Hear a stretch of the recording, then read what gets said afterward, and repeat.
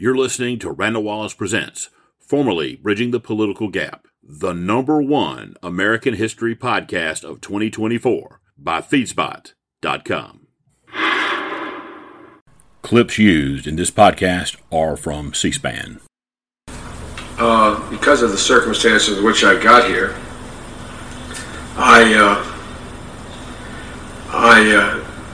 was meeting regularly once a week with one of the finest men I ever knew, then Majority Leader Senator Mike Mansfield. When I had gotten here, between the date I got elected and the date I arrived, my wife and daughter were killed in an automobile accident. And I wasn't crazy about being here. And Senator Mansfield was a great man that he was, took on the role of sort of Dutch uncle for me and would tell me what my responsibility was and why I should stay in the Senate. And then, without my knowing it really at the time, looking back on it, it was crystal clear, would ask me to come and meet with him in his office once a week and talk about what I was doing. But he acted like I was, he was the principal and I was the young teacher, and I was coming to tell him about how my classes were going. But really what it was just to take my pulse and see how I was doing.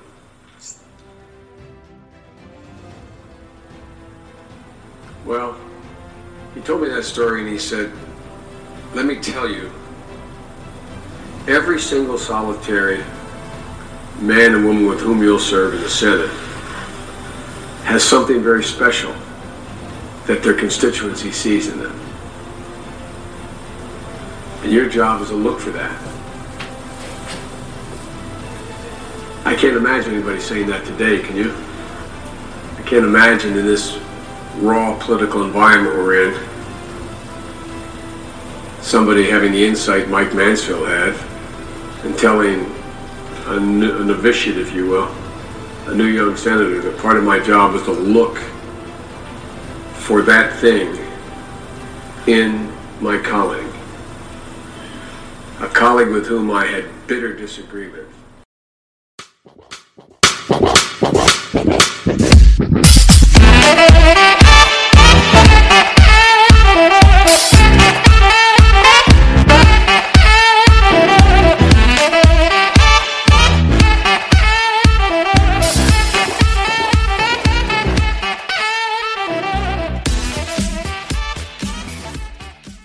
Welcome to Bridging the Political Gap.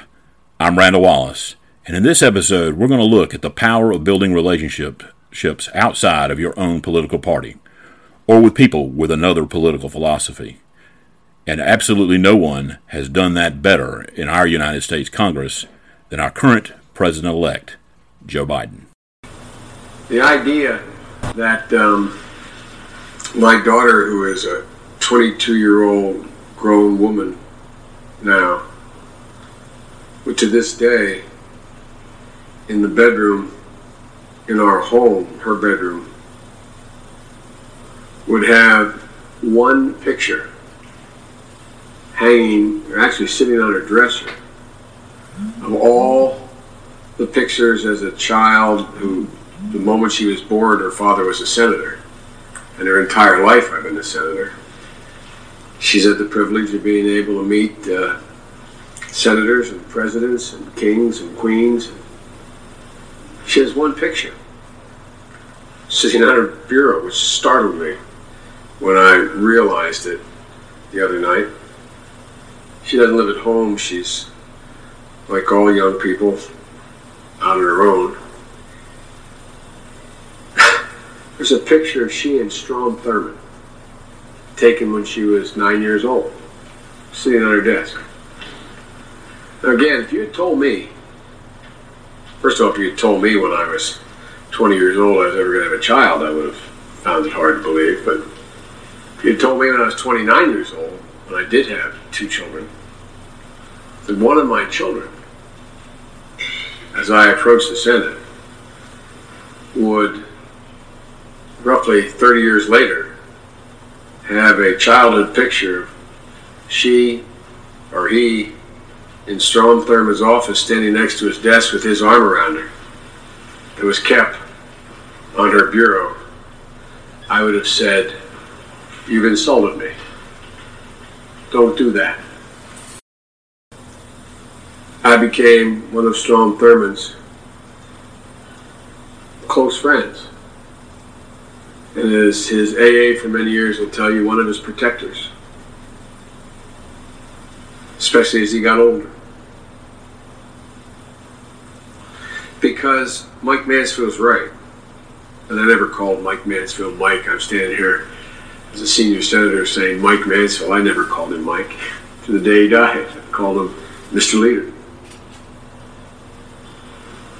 And Strom Thurmond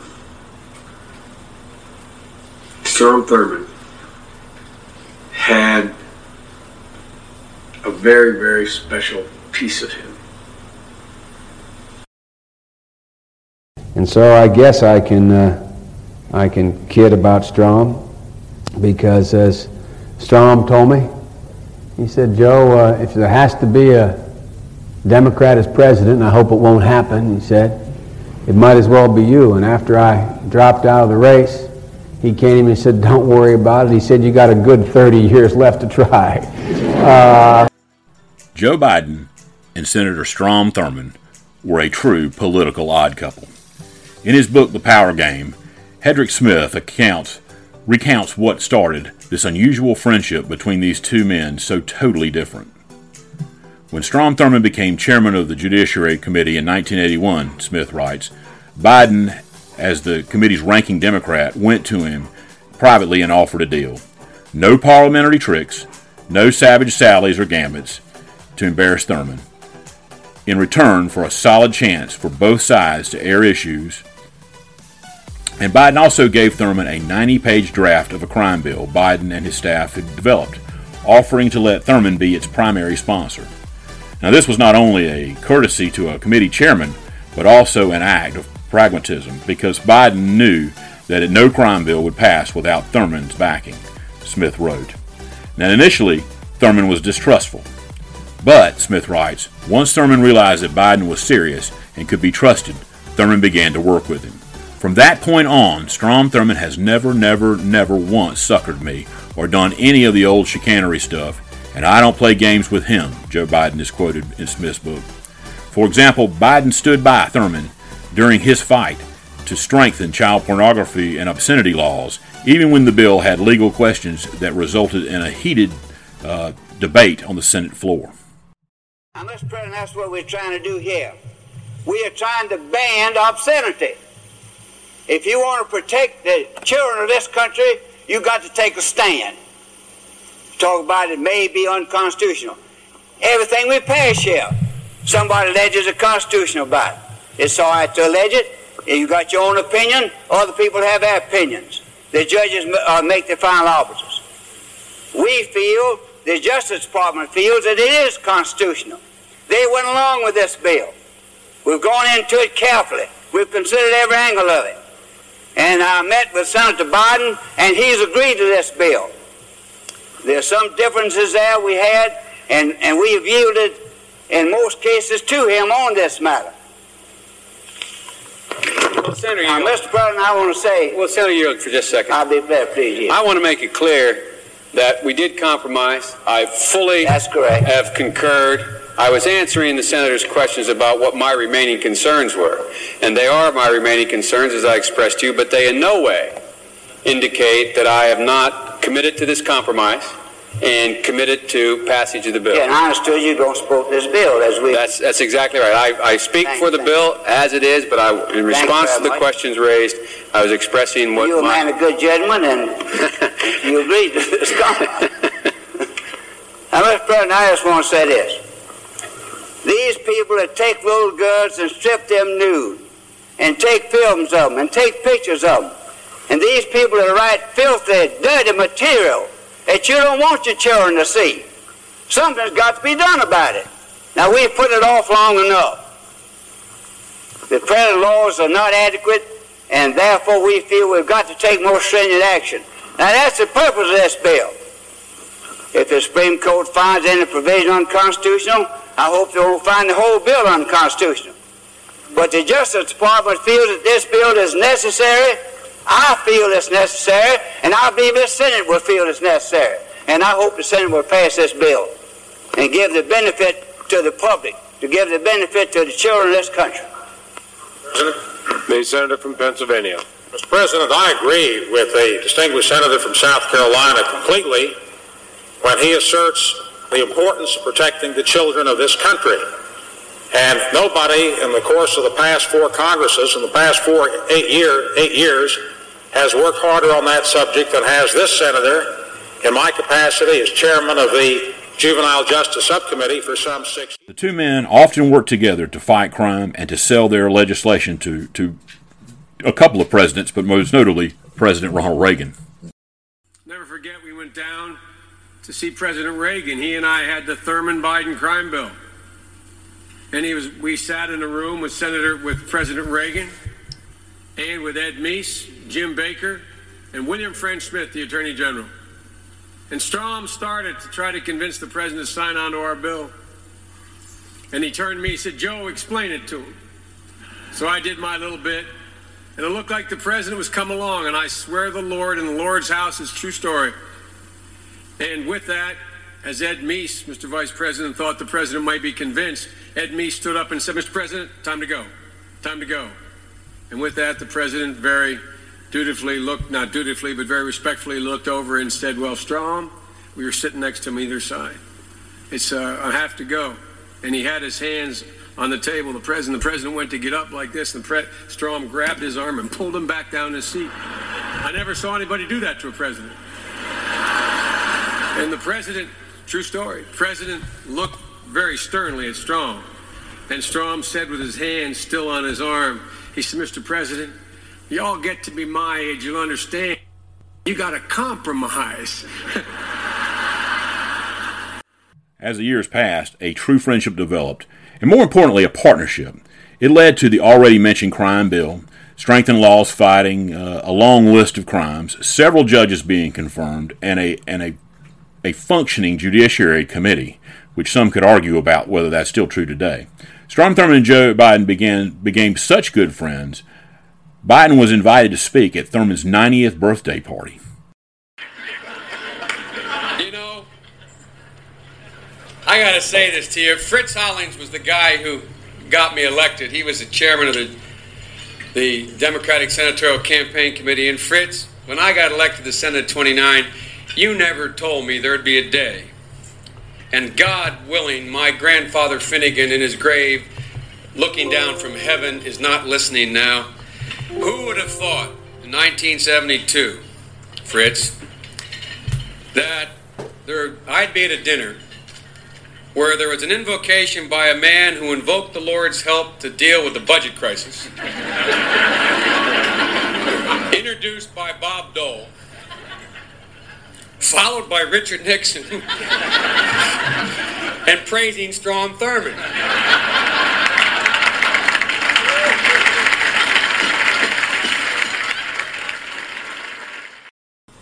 But I am 60 and he's 100. There was always a 40-year chasm between us. And I could say things to Strom and be irreverent with him. I could grab him by the arm and say, "Strom, don't," which I wouldn't have been able to do had there been a 10-year difference. I was like the kid. And it's strange. I find it strange even talking about it.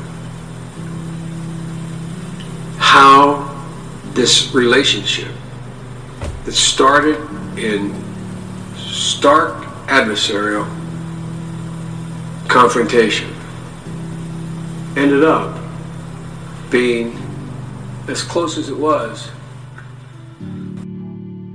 Hedrick Smith, in his book The Power Game, wrote about Thurmond's feelings for Joe Biden as well. Some people, Thurmond told Smith, feel because of different philosophies, they have to be antagonistic. I take the position that you have to work with people, even if they have a different philosophy. if they are sincere. Biden and I get along. Biden is a nice fellow. He is a high-quality man. He's an excellent speaker. He's impressive. He's articulate. He's flexible. He's a good family man. And I say the longer you stay here, the more you realize there is more than one side of the question. The more you realize that compromise and courtesy are necessary. In 1988, Joe Biden was accused of plagiarism over a speech he made about being the first member of his family to go to college. It appeared to have been copied from British Labour leader Neil Kinnock. It sunk his first campaign for president, and it occurred on the eve of the Robert Bork Supreme Court hearings. Biden was the chairman of the Judicial Committee. Strom Thurmond stood by Joe Biden through it, and he went with him to the White House to see President Reagan.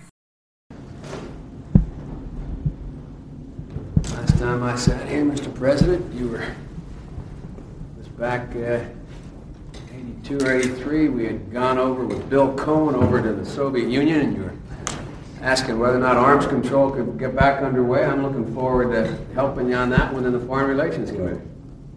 I'd be very happy to have that. I think I'm looking forward to helping you on this one, too. Well, bless your heart.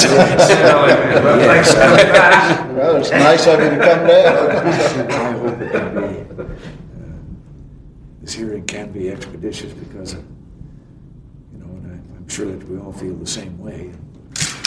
Get after it, but. Joe is very articulate. He can help out. He's a good speaker, too. He's very convincing. I'm great at Kinnock speeches. I got some really good speech material I'd be happy to lend you. Oh, my. We had a good meeting in my office, Mr. Preston, and I'm convinced that Senator Biden and Senator Thurmond. Through that entire ordeal, Strom Thurmond never wavered for his friend, and Joe Biden survived that scandal, largely because of Senator Strom Thurmond being in his corner. For me, those memories are deeply personal, and they will stay with me as long as I live. Strom Thurmond stood by me when others didn't, and when it was against his political interest to do so. I had been accused of something terrible, in my view, on the eve of the Bork nomination. I gathered the entire Senate, I was then chairman, the entire Judiciary Committee, and I said to Democrats and Republicans alike, I will stand aside as chairman so it will not affect this proceeding. And the first man to jump to his feet was your father, and he said no. And I said, well, let me explain. He said, you don't have to explain anything to me. You're my chairman. And with that, everyone ad seriatim stood up. But Strom Thurmond was the first man on his feet, did not seek a single explanation for what I had been accused of. And clearly, when partisanship was a winning option, he chose friendship. And I'll never forget him for it. I was honored to work with him, privileged to serve with him, and proud to call him my friend.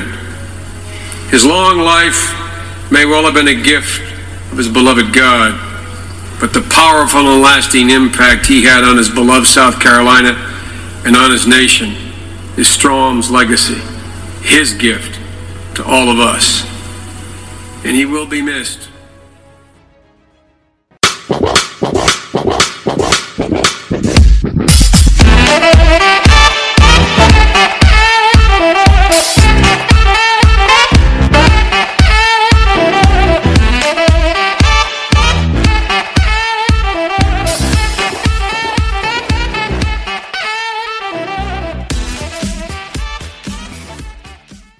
It's Randall Wallace, your host for Bridging the Political Gap. I hope you've enjoyed our podcast so far, and I want to invite you to come over to Amazon and take a look at our book, Always Vote Your Conscience, Don't Take It Personally, and Don't Fight the Same Old Battles Over and Over Again, plus some other lessons and a few opinions from my time in politics. It's a book that I put out in December of last year, in 2019. It has a lot of ideas based on our campaign for Congress in 2012 about how to bring the country together, some ideas and programs and policy initiatives that really could probably be embraced by anyone. I'd also like to invite you to come over to Facebook to my page, The Silent Majority. It's free to join, and this way you can keep up with different things that we will be doing into 2021 and beyond. And for now, I hope you've enjoyed looking back at the generation who grew up in the Great Depression and fought World War II and then led us through the American century. I'm Randall Wallace, and now let's get back to the show.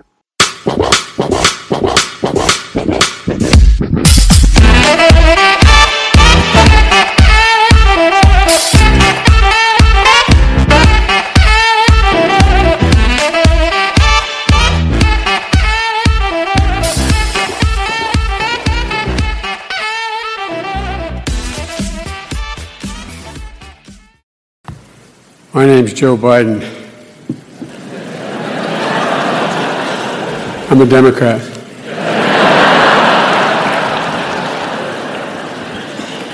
And I love John McCain.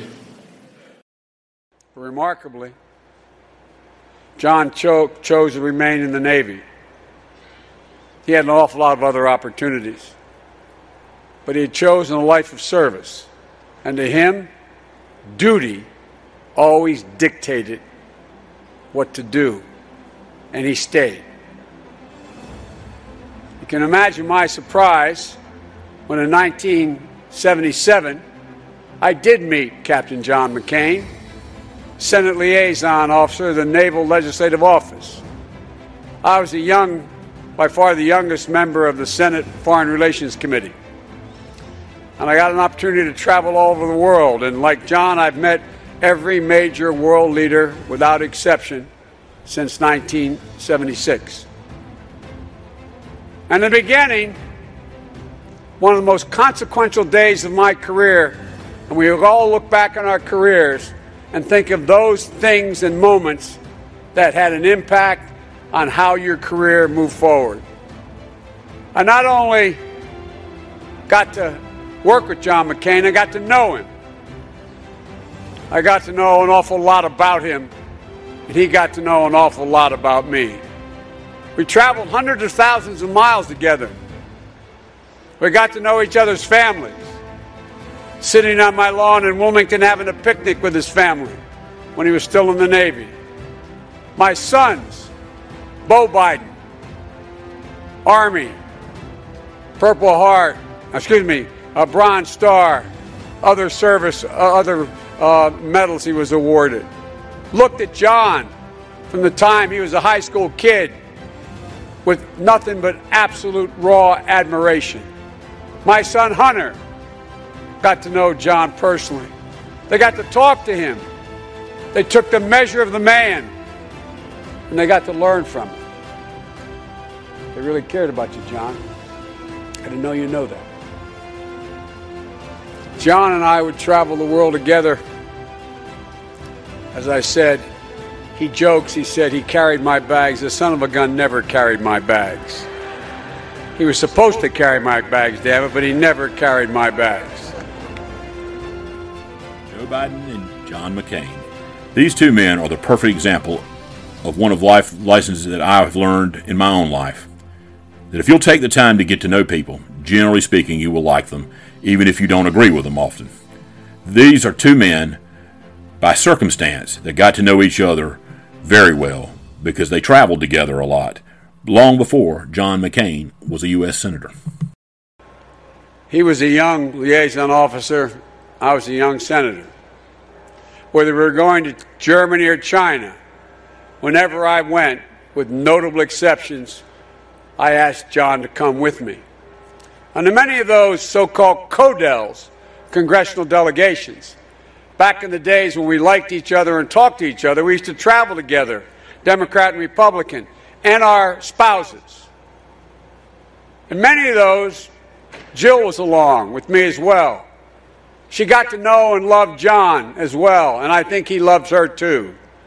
Traveling together with our wives was a tradition we kept up when John was later elected to the United States Senate himself. I never saw him just as a liaison officer. I pulled him in. I sought his advice.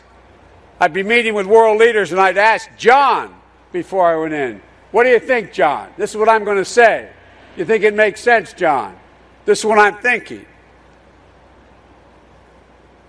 he not only became a friend, he became an advisor. And a little later on, I think maybe I served the same role for John when he was thinking about running. We talked for hours about the state of the world, about specific assignments, about our families, about what we wanted to do with our lives. I learned a hell of a lot about this man. And then we talk about what we're going to do, how we were thinking about what we're going to do. And John would talk about maybe he was going to go back to Arizona, go to Arizona and get involved in politics. And to the chagrin of some of my Democratic friends, I strongly encouraged John to do it. Because I knew when he ran for the House, it didn't surprise me at all that he won. It didn't surprise me when he ran for the Senate and won. It just pleased me because we got to serve together. Often that is all really anyone need to do. Just take the time to get to know one another, because it's hard to demonize someone you know, and even harder to let it stand when others try to do it when it becomes someone you really like and are friends with. But it didn't surprise me when he became leader of his party. It didn't surprise me when he sought the nomination for president, because I thought from the beginning he had that capacity. I thought then, in 2000, he should have been the nominee. From my perspective, it all pointed in that direction from the very beginning. John will remember I called him after a couple of vicious attacks on him in South Carolina. And I offered to help him. I said, John, where do you want me? Pick the town, the city, the place, and I will testify to your character. And in classic John, he said, Joe, I think that hurt me more than it would help, but thanks. Remember that, John? And boy, was my team angry as hell with me because I made it known I was prepared to do it. But I'll tell you what did surprise me. I didn't expect that, and it caused me some consternation, although I was proud to be picked as vice president and serve with President Obama. I didn't expect that someday John and I would be on opposing tickets in 2008.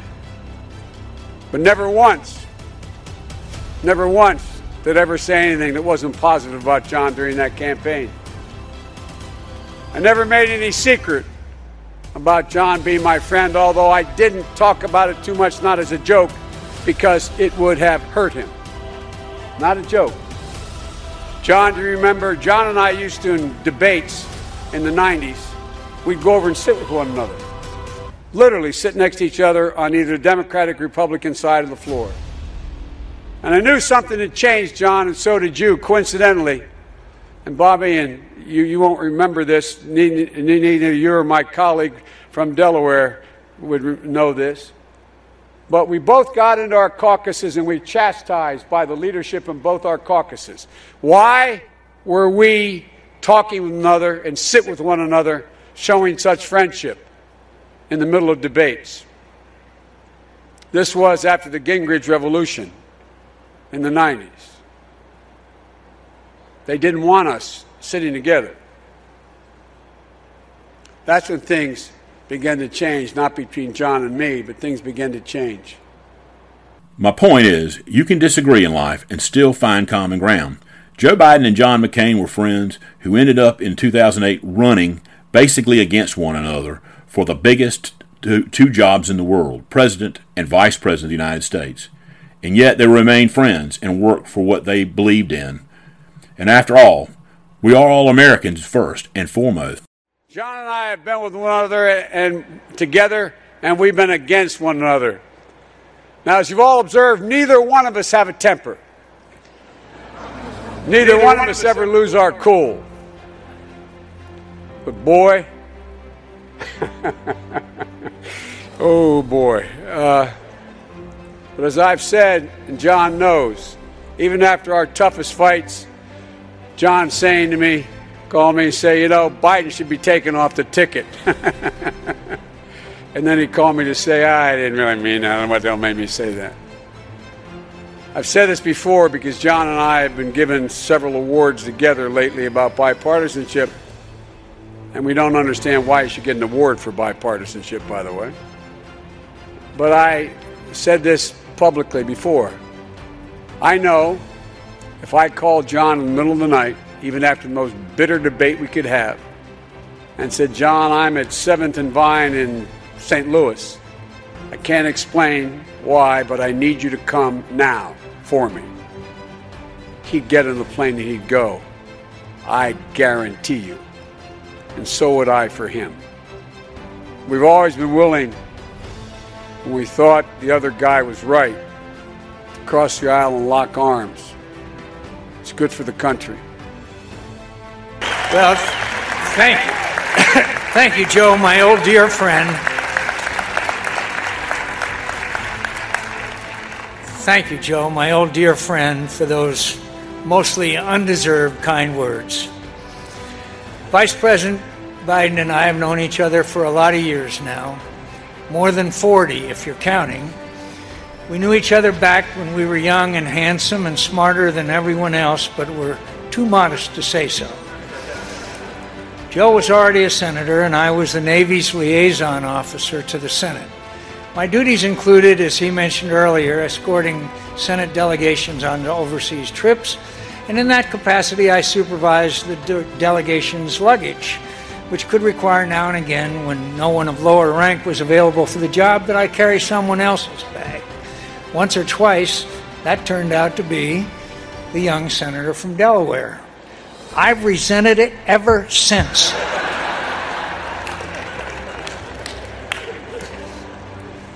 Joe has heard me joke about that before. I hope he has heard, too, my profession of gratitude for his friendship and love these many years. It's meant a lot to me.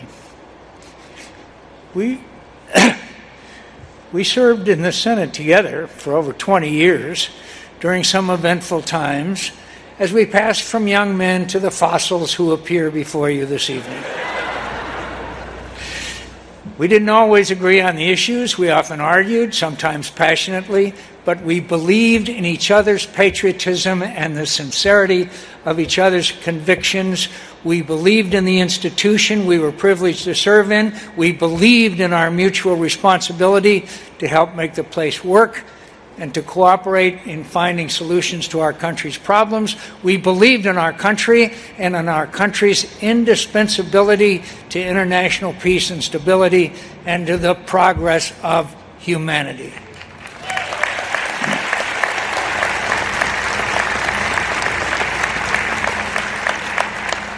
And through it all, whether we argued or agreed, Joe was good company.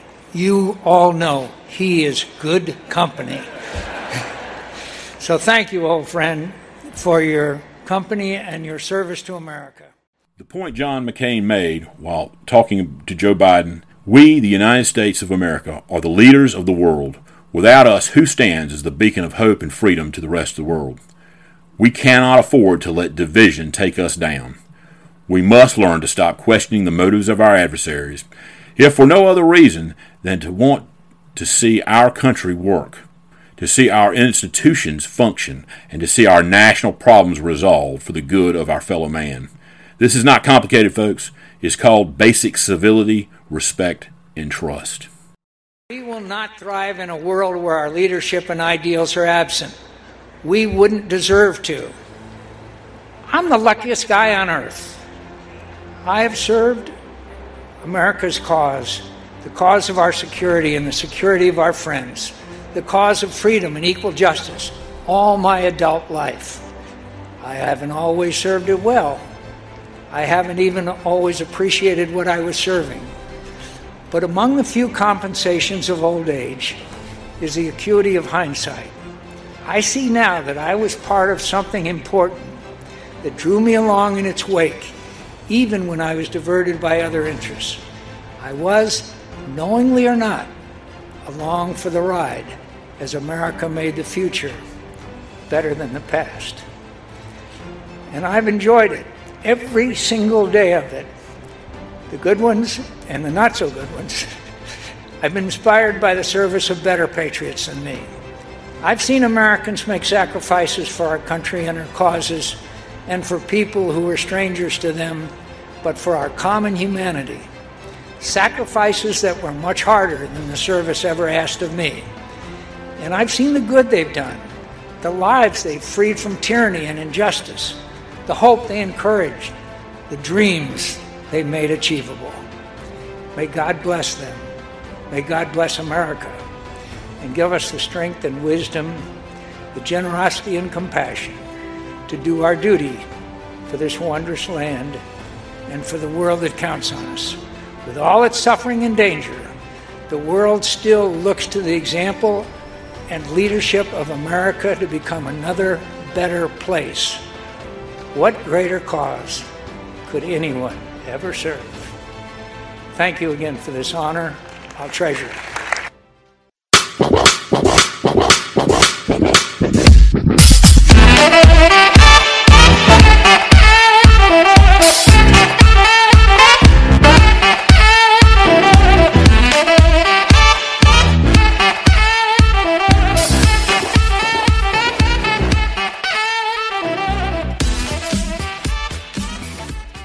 It's Randall Wallace, your host for Bridging the Political Gap. I hope you've enjoyed our podcast so far, and I want to invite you to come over to Amazon and take a look at our book, Always Vote Your Conscience, Don't Take It Personally, and Don't Fight the Same Old Battles Over and Over Again, plus some other lessons and a few opinions from my time in politics. It's a book that I put out in December of last year, 2019. It has a lot of ideas based on our campaign for Congress in 2012 about how to bring the country together, some ideas and programs and policy initiatives that really could probably be embraced by anyone. I'd also like to invite you to come over to Facebook to my page, The Silent Majority. It's free to join, and this way you can keep up with different things that we will be doing into 2021 and beyond. And for now, I hope you've enjoyed looking back at the generation who grew up in the Great Depression and fought World War II and then led us through the American century. I'm Randall Wallace, and now let's get back to the show.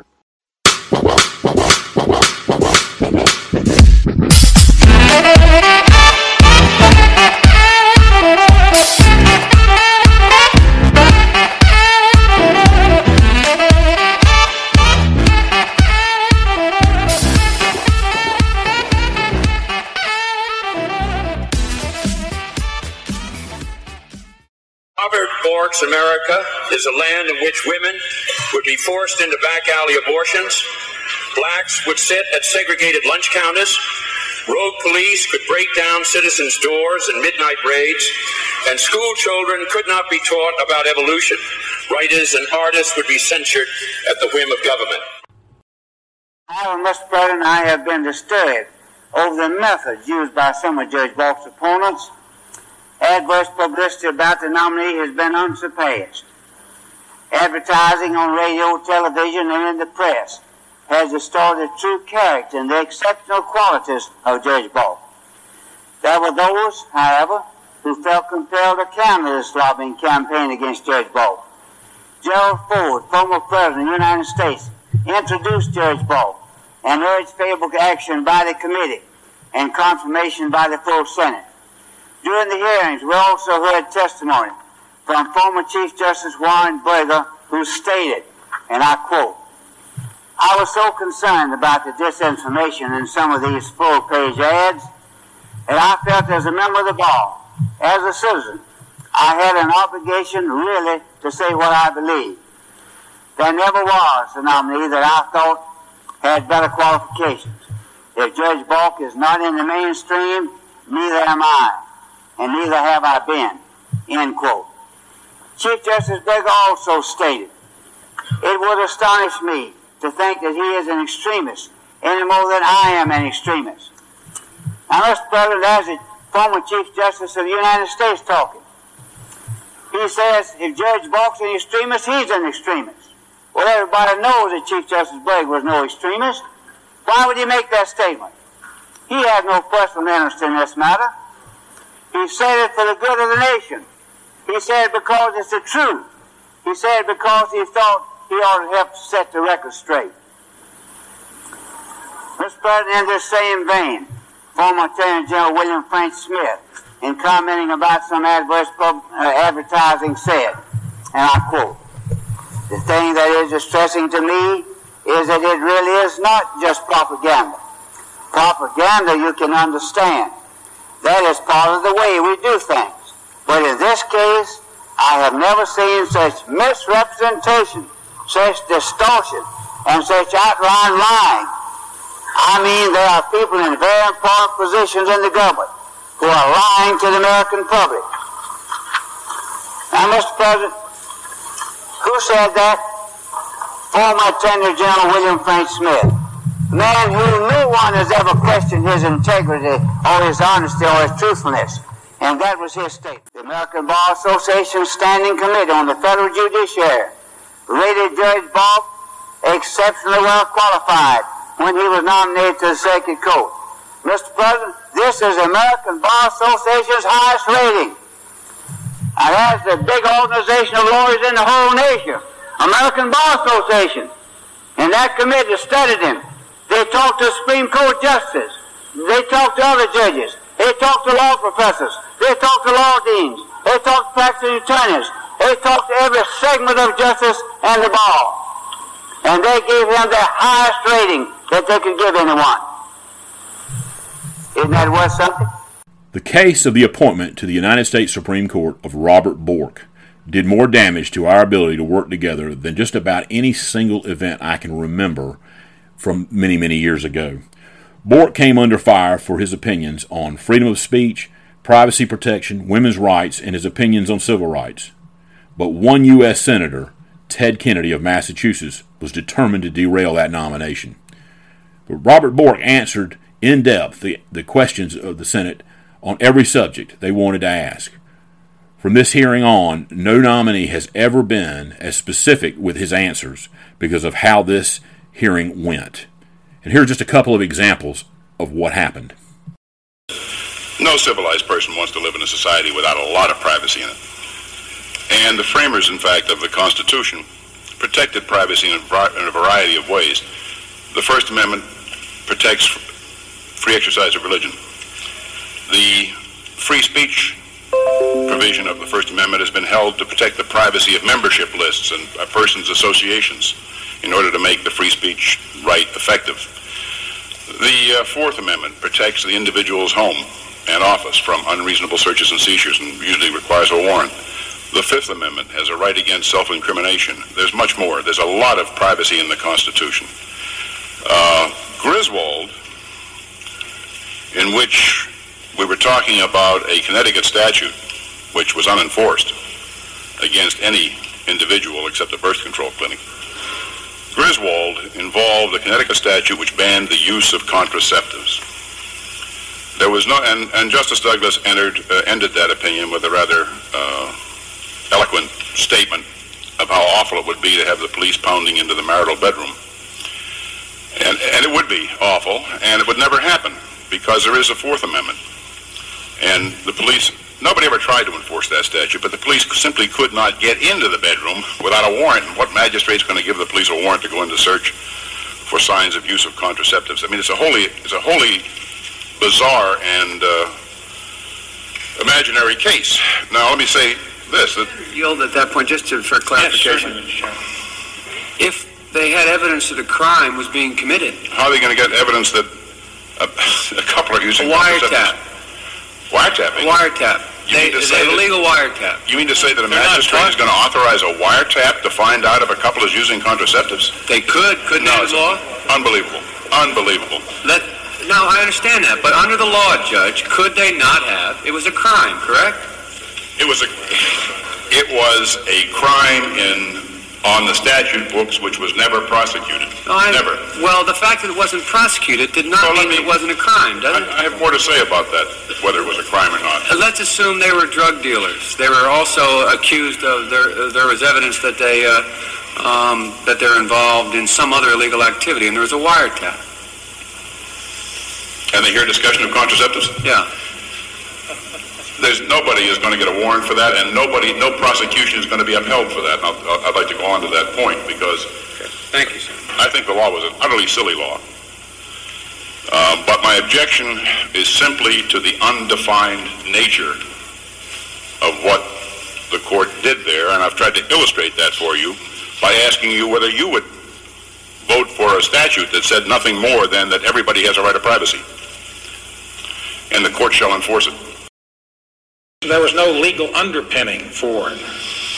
Senator, I think there was, and let me say two things about it.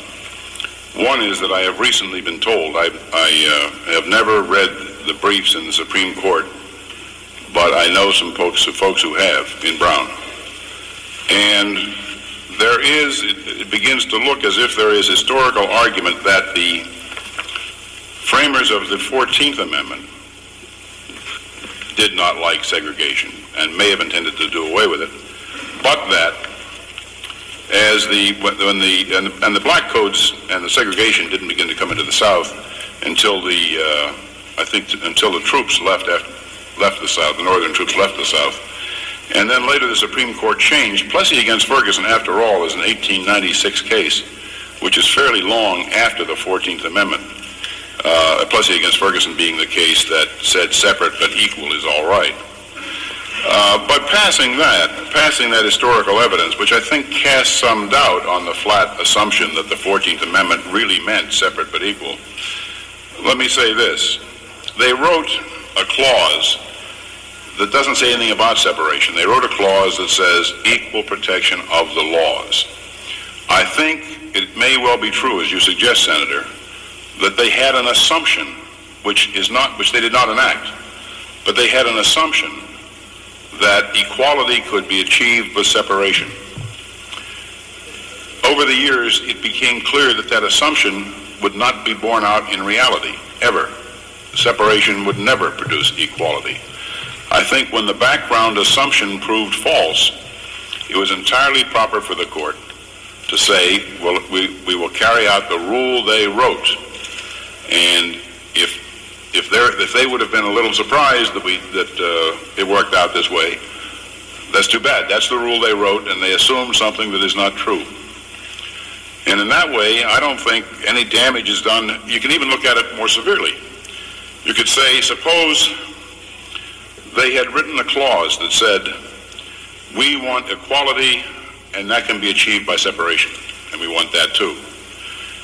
By 1954, it was perfectly apparent that you could not have both equality and separation. Now, the court has to violate one aspect or the other of that clause, as I have framed it hypothetically. It seems to me that the way the actual amendment was written, it was natural to choose the equality segment. And the court did so. I think it was proper constitutional law, and I think we're all better off for it. Perfectly reasonable, legally researched, and well thought out answers. But the situation that developed in stopping this nomination created hard feelings within the Republican Party that have never healed. Increasingly, judicial appointments to the Supreme Court have become ideological and the most vicious displays of partisanship that you will see, which makes sense considering that this fight was always really about not Robert Bork's philosophy of law, in my opinion, but his role in the biggest scandal in American history, the Saturday Night Massacre of Watergate, when Robert Bork fired Archibald Cox. Was there ever any doubt in your mind that the people of this country expected the special prosecutor to go forward and obtain the facts with respect to the matter of Watergate? There was never any doubt in your mind that No, there was never any doubt in my mind that the people of the country wanted that prosecution, the investigations to go forward and prosecutions to result if justified. And there was never any doubt in my mind that that's exactly what I wanted. And in fact, I did my utmost to keep that special prosecution force intact and going forward. And Senator, I think, we can get into the details later, but I think it's important, and I think this is really what the matter is about. This is the final official report of the Watergate Special Prosecution Force. Not written by me, written by the men and women in the Special Prosecution Force. And they say on page 11, the Saturday Night Massacre did not halt the work of the Watergate Special Prosecution Force. And the prosecutors resumed their grand jury sessions as scheduled the following Tuesday. Bork placed Assistant Attorney General Henry Peterson, head of the Criminal Division, in charge of the investigations WSPF had been conducting. And here's a crucial sentence. Both men assured the staff that its work would continue with the cooperation of the Justice Department and without interference from the White House. And that's exactly what happened. You consistently took the position, did you, that the tape should be made available, that the president should cooperate, and that the special prosecutor's responsibility should go on? I took the position that the special prosecutor's people, all of whom remained in place and in their own building, and should go on. I never took the position that the president had to hand over evidence if he thought he had a legal right not to. I took the position that the special prosecution force had a right to go to court to compel him to hand over evidence. And indeed they did. Bork shared some details of how he came to the decision to fire Prosecutor Cox, as the White House wanted. Judge Bork, you've said a number of times that you went ahead and conducted yourself as you did because you were worried that there might be a number of resignations. The American government, the American people were totally distraught at this moment. And you've sort of suggested that because some lawyers might quit, plenty of lawyers around, I'm a lawyer, plenty of lawyers around, that because some lawyers might quit, even though they had had some experience in this area, that because of that, you went forward and did this act which the court determined to be an illegal act. Isn't that pretty hard for the American people to accept? If I thought it was just a question of replacing one lawyer with another, it would be pretty hard to accept. That's not what was taking place, however.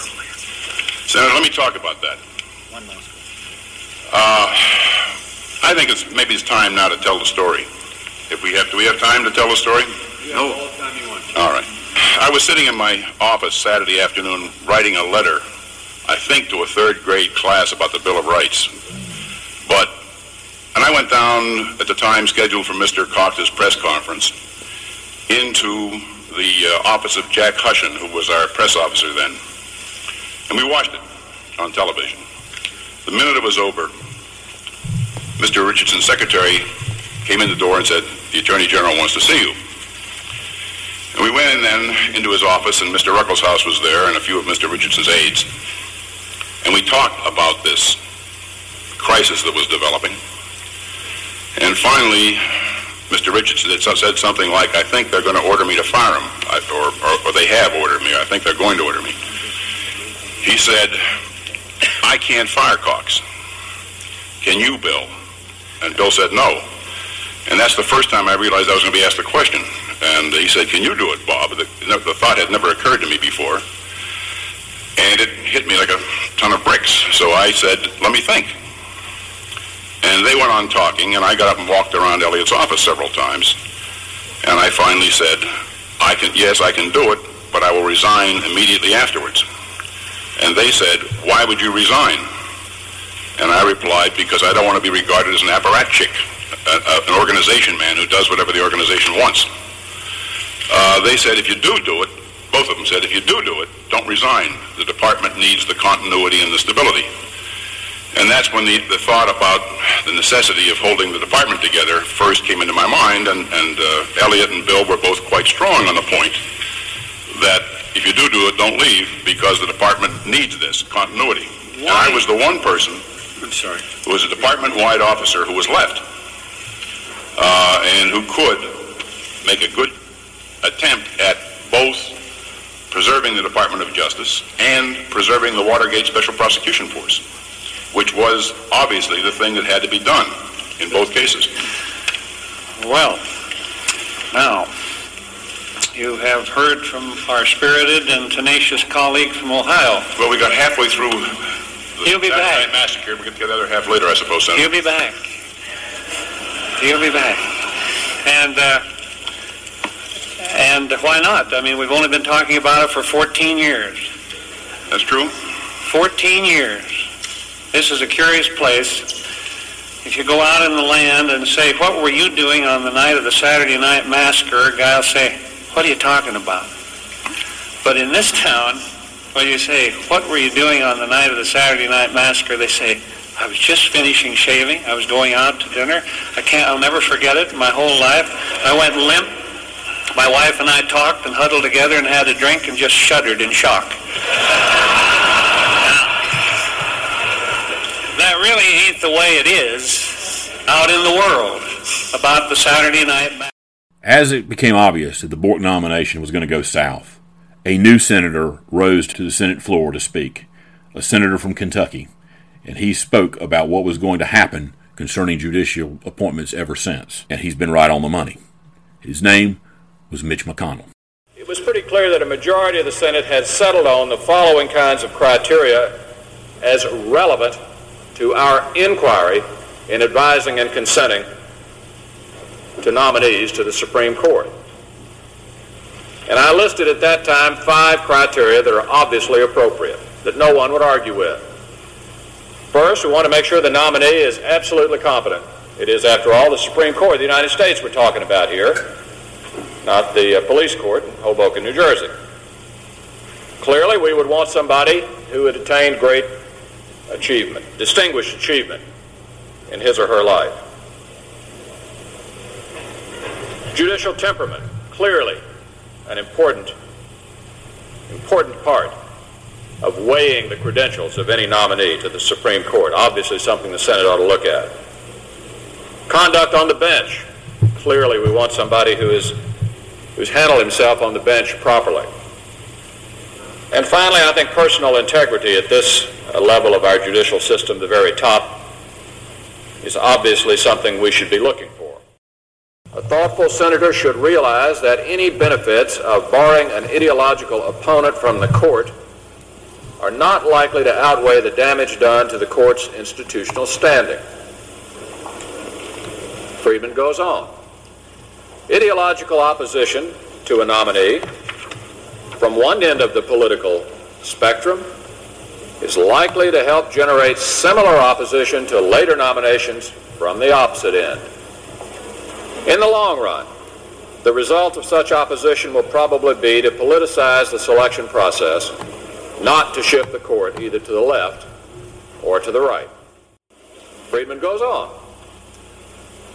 And if senators were regularly to vote against nominees of moderate but opposing views, the selection process would become almost unimaginably politicized, and the appointment power would in large part be shifted from the president to the Senate. That those standards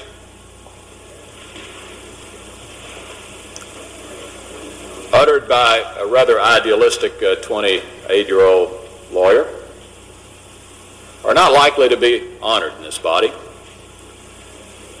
It seems to me the only time that we're inclined to restrain ourselves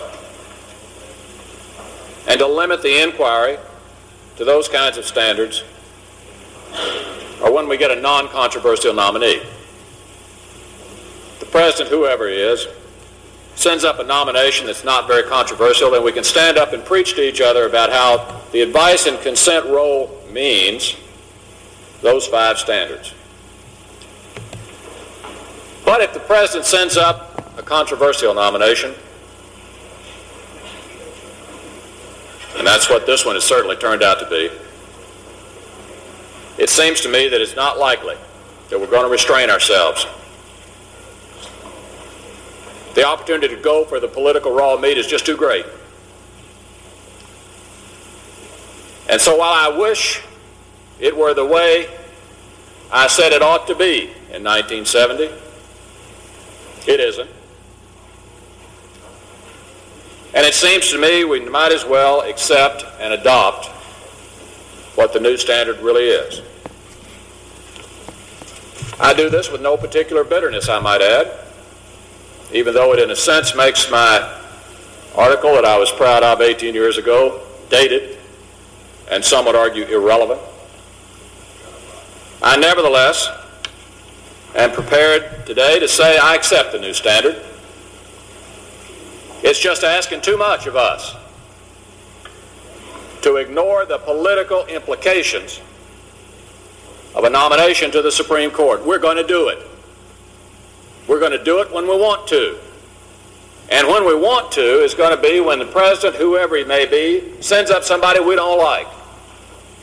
And there are going to be darn few people in the United States Senate who can limit their inquiry on that occasion to things like competence, achievement, judicial temperament, conduct, and integrity. In fact, no matter what we call it, what we're going to be doing is trying to create a reason to oppose a nominee that we object to on philosophical grounds. And so it seems that where we are is that advice and consent in 1987 as a result of the defeat of Judge Robert Bork means this. It means for a majority of the United States Senate that we're going to make this decision on any basis we darn well please. And if we object as a matter of philosophical persuasion that the president's trying to move the court to the right or to the left, we'll just stand up and say that and vote accordingly. And I must say I reached this conclusion in some respects with a sense of relief.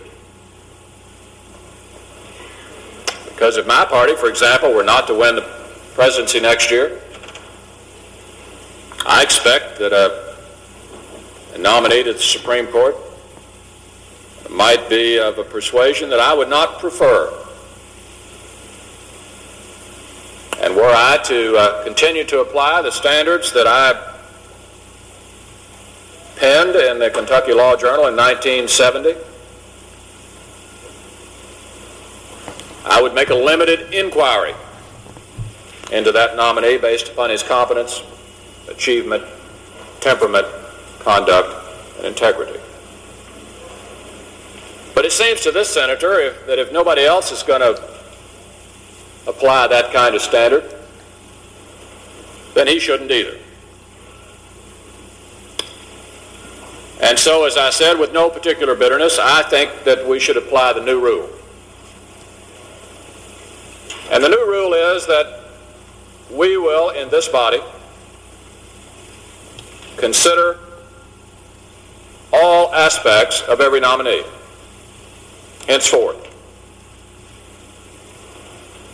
And as far as my one vote is concerned, I shall henceforth consider the judicial philosophy of the nominee as relevant to my inquiry in determining how I cast my vote. And from Robert Bork forward,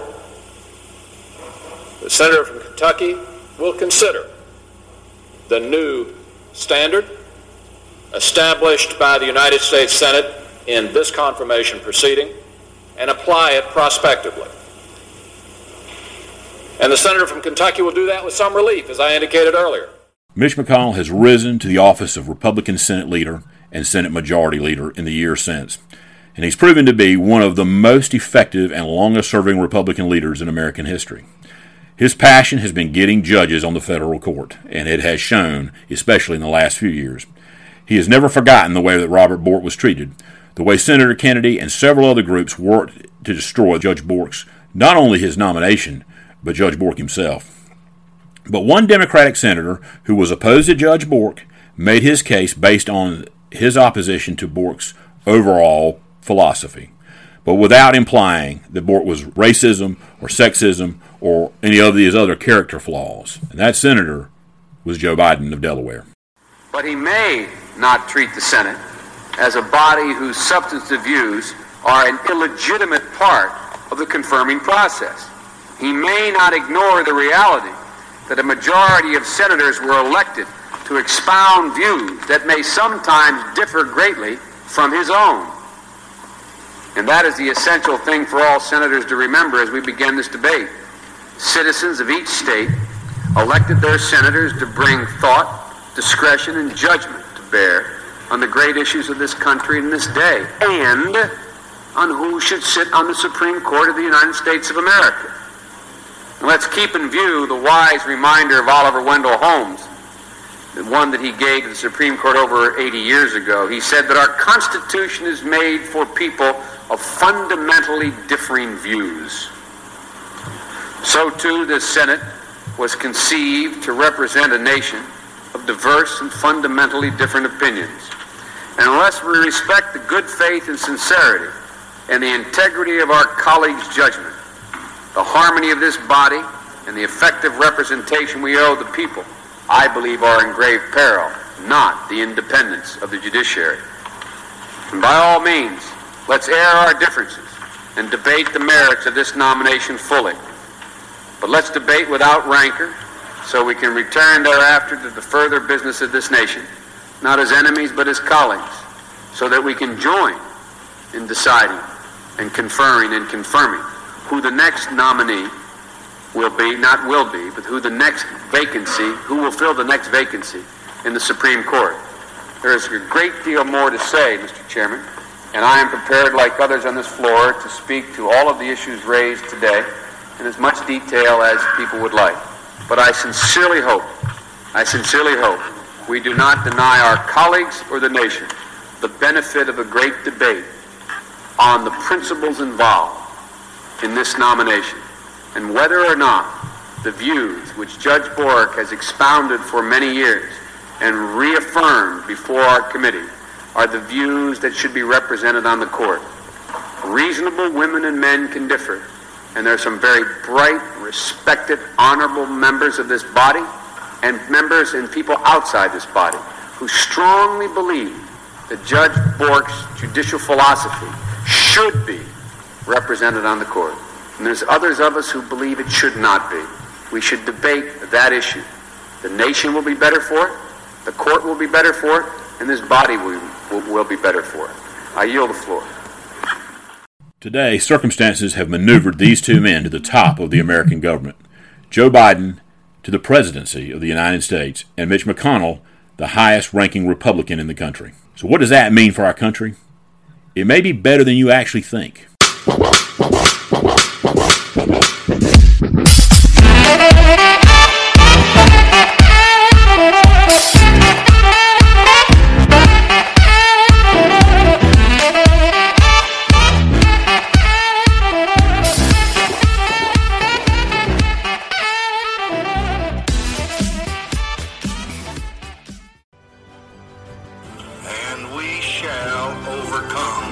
Lyndon Johnson grabs the levers of power, but to achieve his goal of finishing what Lincoln began, he will need the help of another man from Illinois.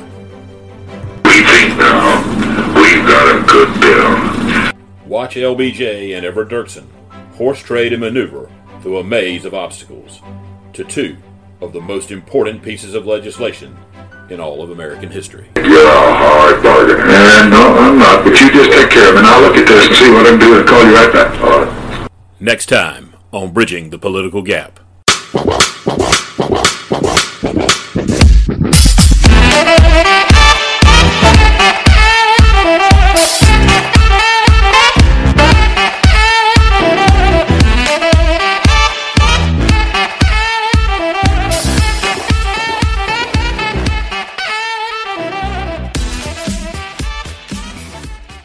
Vice President Joe Biden and Senator Mitch McConnell.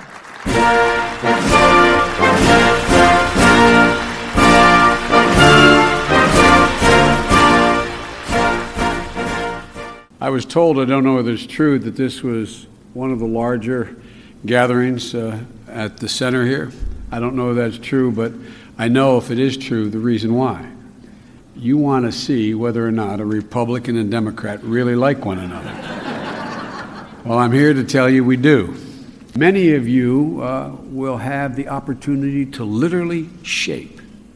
Few generations ever have the opportunity just to bend history just a little bit. Few ever have that opportunity. This generation, and we do. There is a fundamentally new Congress headed by Republicans and a new breed of Republicans. I mean that not in any negative sense, a new breed of Republicans, like every party changes and moves. And a Senate which is almost evenly divided now, whereas we at one point had 60 votes. They say nothing can be done. I don't accept that. I don't accept that because I accept as a basic premise that all the men and women elected to the Congress, from liberals to conservatives, Tea Party to Blue Dogs, mainstream Republicans, the mainstream Democrats, however you want to characterize it, they all ran for office because they love their country. These two men are actually personal friends, and Mitch McConnell openly spoke about their friendship on the Senate floor in 2016. Now, the presiding officer would be the first to tell you that he's been blessed in many ways. He's also been tested, knocked down, pushed to the edge of what anyone could be expected to bear. But from the grip of unknowable despair came a new man, a better man, stronger and more compassionate, grateful for every moment, appreciative of what really matters. Here in the Senate, he heeded the advice of Mike Mansfield. Here's what Senator Mansfield had to say. Your job here is to find the good things in your colleagues. And Joe, never attack another man's motive because you don't know his motive. Look for the good. Don't attack motives. It's the basis of a simple philosophy and a very powerful one. Vice President Biden says he views his competitors as competitors, not enemies, and he's been able to cultivate many unlikely friendships across the aisle. With Jesse Helms, with Strom Thurmond, with me. Over the years, we've worked together on issues of mutual interest, like Burma, and regarding the vote we just took a few moments ago, 21st Century Cures and the cancer moonshot. We've also negotiated in good faith when the country needed bipartisan leadership. We got results that would not have been possible without a negotiating partner like Joe Biden. Obviously, I don't always agree with him, but I do trust him implicitly. He doesn't break his word. He doesn't waste time telling me why I'm wrong. He gets down to brass tacks, and he keeps in sight the stakes. There's a reason Get Joe on the phone is shorthand for time to get serious in my office. The vice president is a likable guy, too. He's got a well-developed sense of humor. He doesn't take himself too seriously either. Mitch McConnell and Joe Biden like each other, and most importantly, they have built up a trust in one another. And what a road he has traveled. From Newcastle to the Naval Observatory, from Scranton to the Senate. His journey in this body began by the side of those who loved him.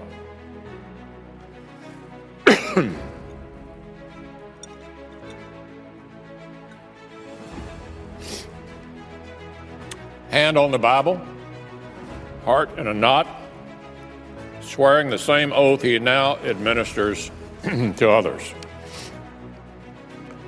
It's a journey that ends now by the side of those who care about him still, those like his wife Jill, who understand the full life he's lived.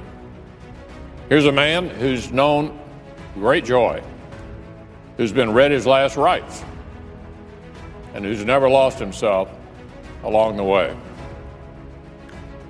Champ, his father used to say, the measure of a man is not how often he is knocked down, but how quickly he gets up. That's Joe Biden right there. Unbowed,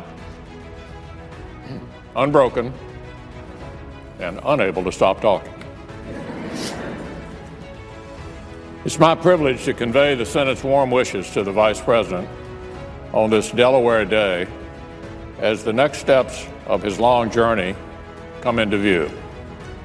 There are many here who feel this way in both parties. I'm reminded of something the presiding officer said when he addressed the University of Louisville several years ago. It was one of the McConnell Center's most popular lectures ever. And as I sat beside him, he offered his theory as to why that might be. I think you're all here today. Remember, these are young people, students. So I think you're all here today because you want to see whether or not a Republican and a Democrat really like each other. Well, he continued, flashing a smile, I'm here to tell you we do. It was true then, and it's true today. So I hope the presiding officer won't mind if I conclude with some words directed to the chair. Mr. President, you've been a real friend. You've been a trusted partner, and it's been an honor to serve with you. We're all going to miss you. Godspeed. When Ronald Reagan died in June of 2004, ABC News had historian Richard Reeves on during the funeral broadcast. He said something profound that has stuck with me all these years. Old men are different than young men. Ambition fades and thoughts of history fill its place. Another great friendship comes to mind, that of President Ronald Reagan and House Speaker Tip O'Neill. Chris Matthews, the former MSNBC host of Hardball, wrote of their relationship and a major factor in its success. Now, Chris Matthews worked for Tip O'Neill back in the 80s. They had one very big thing in common, not just their Irishness, but their age. Both were growing not just older, but old, and they knew it. If each were to leave their mark, then they would have to do it somehow with the other. In other words, together. Joe Biden and Mitch McConnell are in a similar situation. They are both 78 and 79 years old. Most likely neither will ever face the voters again. This is their chance to come up and leave a real legacy to the nation. Together, these two friends could really move us away from this era of demonization and extremism. Both men's resumes show that they know how and have the ability to do it if they'll make a conscious decision to do it and have the determination to stay on track. I hope and I believe that they will. Thank you, and we'll see you next time. So long for now.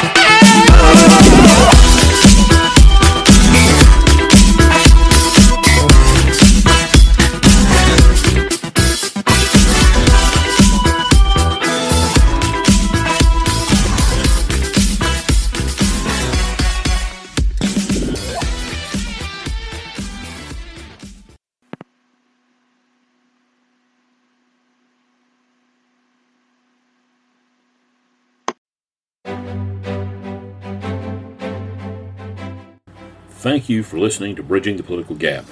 If you've liked what you've heard, please share it, and we would love to hear from you and your thoughts on our show. So if you'd like to, please leave a review wherever you get your podcast. And until next time, thanks again, and so long for now.